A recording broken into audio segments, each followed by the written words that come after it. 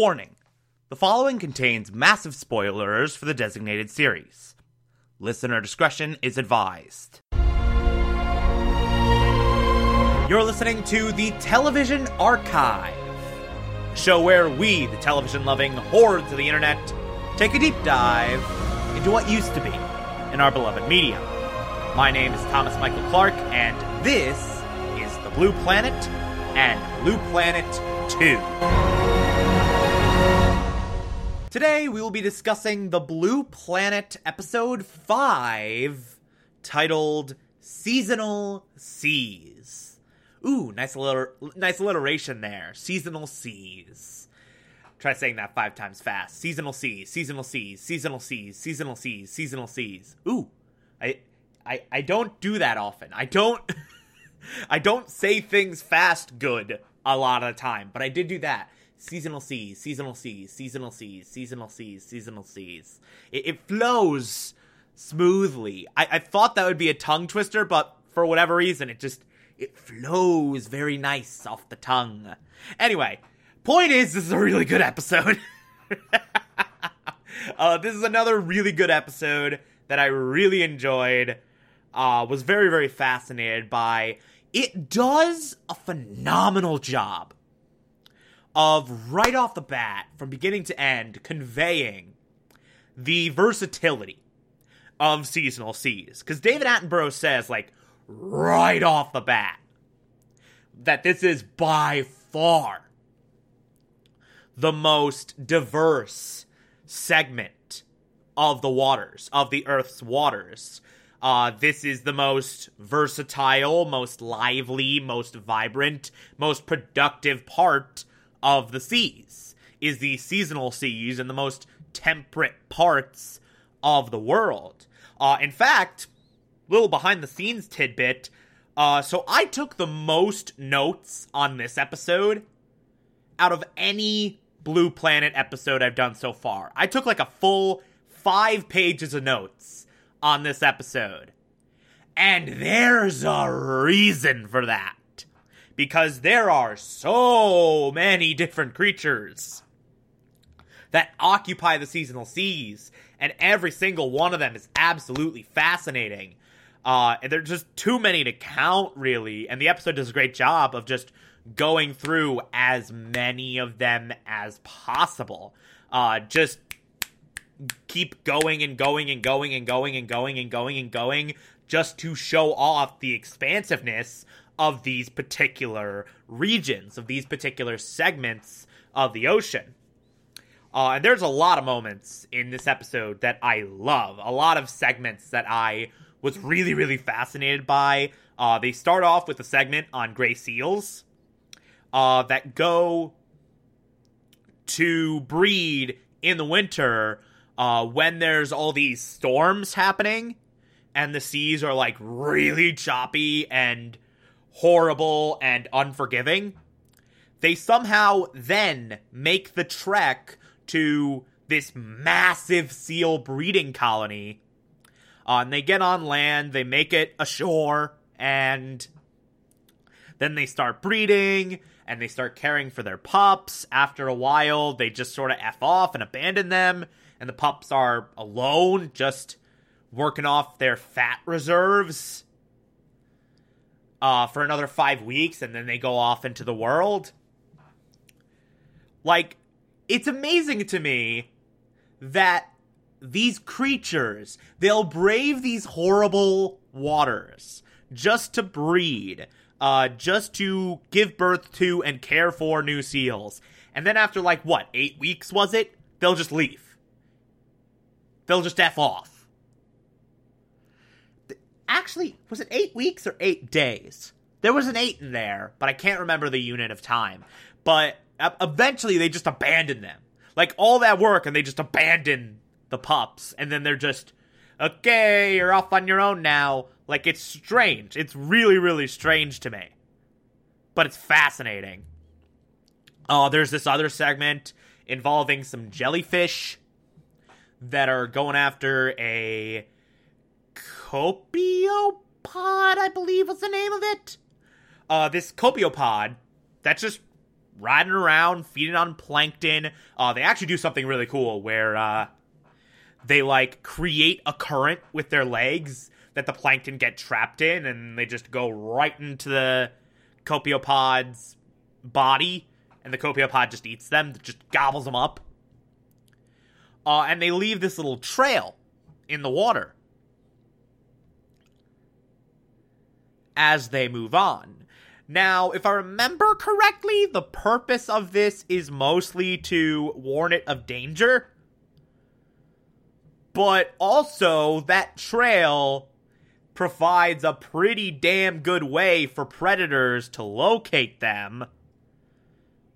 And so you get these jellyfish. Some pretty gargantuan jellyfish. At least relatively speaking. That just sort of go after them and gobble up the copiopod pretty efficiently. They don't even put a lot of effort into. They just go around and then the copiopod just gets swallowed up just by the sheer force of the jelly's movements. And those are, like, actually smaller ones that are able to gobble up a lot of plankton and a lot of copiopods. They immediately cut to, like, even more massive stuff, and it's just like, hey, you know this jelly that gobbles up a shit ton of stuff? Here's 10 times bigger jellies. God only knows how much they gobble up in a certain amount of time. Like, it's kind of insane. But probably my favorite part of this episode is an elongated segment focusing on this giant, overgrown marine forest of kelp. There's giant kelp all over the place, and it creates this underwater forest. And this entire ecosystem, this entire community is built around it, and a bunch of different sea creatures use it for shelter, use it for feeding grounds, and to see how, like, every single creature makes use of the giant kelp forests and sort of play off one another to make this very vibrant community of creatures. By the way, I will say, included in that are sea otters. Now, this show has a very positive spin on sea otters, where it's just like, well, they dive down and they gobble up the sea urchins, who would really F up the kelp if they were to go unchecked. So the otters are the guardians of the forest. Look how great they are. Yeah, they kind of forget to mention that otters are rapists. Look it up. Otters are rapists. And you know, like, the intended thing of it, like, a bunch of people will look at the otters and go like, oh, how cute. They're just snoozing in the kelp. It's so cute, so adorable. They're rapists. They rape everything. Not just other otters. They rape other creatures. They rape pretty much everything that is possible for them to rape. Look it up.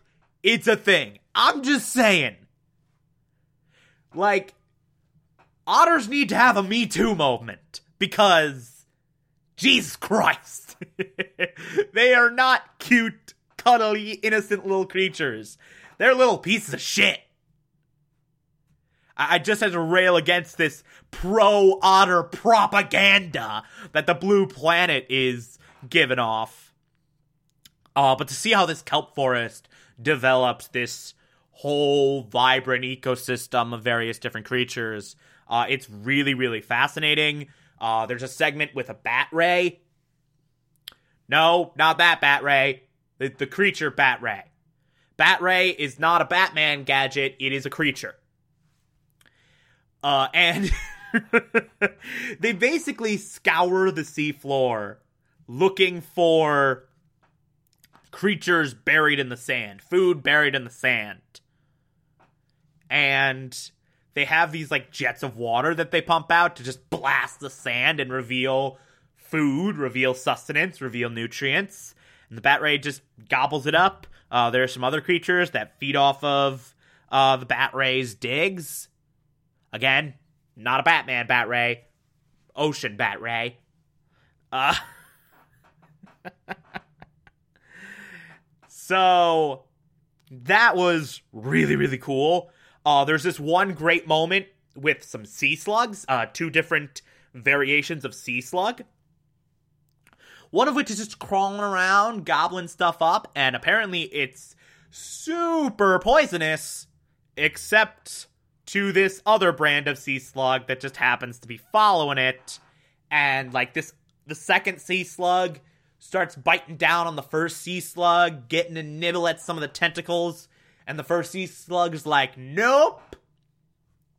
Puffs up into a ball, curls up into a ball, and then just sort of overpowers the second sea slug and just gets itself free and carries itself off on the current. Really cool moment of, oh crap, that sea slug's gonna get eaten. Oh wait, no it's not. Like, it's just 3-act structure in like 2 minutes. It's perfect. It's perfect natural storytelling. There's a segment with a lobster that just goes across this ridiculously massive distance. Like, I think it was like 150 kilometers across the seafloor, as the seasons shift to sort of get a spot in this one place to hatch its eggs. This lobster gets to this area of the seafloor that's largely popular to lobsters. It has to go around to various pits, find a pit. Because it's a big lobster, it's able to overpower another lobster that's already found a pit of its own and say, no, this is my pit now. And it just gets into the pit. Lobsters really like pits. As it turns out. And then it ends up, like, giving birth to, like, hundreds of thousands of offspring in this pit a couple months later. I like stories like that, where it's just, these animals just do absurd, ridiculous things, go to ridiculous lengths to find the optimal conditions to spawn offspring. That's always really cool to me. I always find that fascinating. There's also a segment involving a crab that's just going around being a badass, and then immediately gets snatched up by an octopus. I found that very funny. Just like, here's a crab being like, yeah, I'm a crab. I'm the best.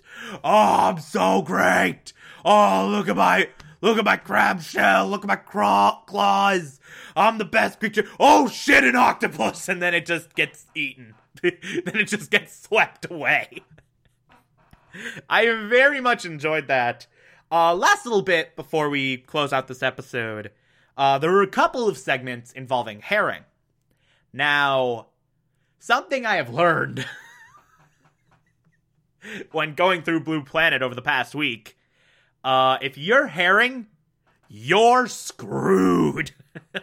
Because there are now, once again, multiple segments of herring getting eaten. Of herring getting eaten quite a bit. You have this one moment where it's basically like another ball of protection type deal. Like, gulls start picking at them.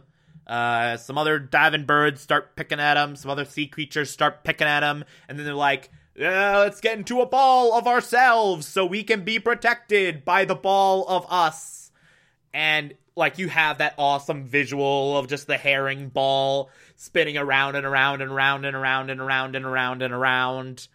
And then, like, they just get overwhelmed, and the ball ends up getting slowly broken up as predators start going in between them. And you have this other moment of, like, everyone and their mother is trying to eat this school of herring, and they end up succeeding. They end up eating literally every single herring in that school. So, yeah. Oops. That was a failure. But then there's this other herring segment where a massive swath of herring, a massive school of herring, like billions and billions of herring are just walking along, or not walking along, swimming along the ocean. And then some orca show up. And just stun the herring with their tails. Like, boom! You're stunned. We're gonna eat you now. And so the orca pick off a bunch of herring. The gulls pick off a bunch of herring. And it's this feeding frenzy. However, what's fascinating is, at first this looks like a massacre. Because it very much is. But then they point out that, like, there's so many herring, like 5 billion individuals. There's so many there that the losses they've sustained at the hands of the orca, at the hands of the gulls, are almost imperceptible, are almost unnoticeable. That is fascinating to me. That this school of herring is so dense, is so massive, that, like, orca can swoop in, freaking massacre a bunch of them, be the most brutal hunters imaginable for months on end, and most of the herring are fine. The vast majority of the herring are fine. Like, there's just that many of them. That was great. That was really cool to see. So yeah, that's it. Hey, we got through a whole week of Blue Planet. 1 week of 3. So what's going to happen is, like, next week, we got 3 more Blue Planets, and then we'll transfer over to Blue Planet 2, and then the last week and a half is going to be Blue Planet 2. So that'll be fun. That's coming up. Look forward to that. If you like this, favorite the podcast, anchor.fm/TV archives, so that you can be here every single Monday through Friday as I go through every single episode of this and other shows. And you can find it on pretty much whatever podcatcher app you prefer. Feel free to call in as well. It's as simple as just a push of a button on the Anchor app. I'll play those on the show from time to time if you feel so inclined to send those in. Follow me on Twitter and Instagram, TomTom4468, and support the show. Patreon.com/Thomas Clark. Pledge just $1 a month. I appreciate everything I get through there. Or, if that doesn't work for you, you can also support this show directly via Anchor. I appreciate that as well. On Monday, we will be discussing the Blue Planet Episode 6. Talk to you then.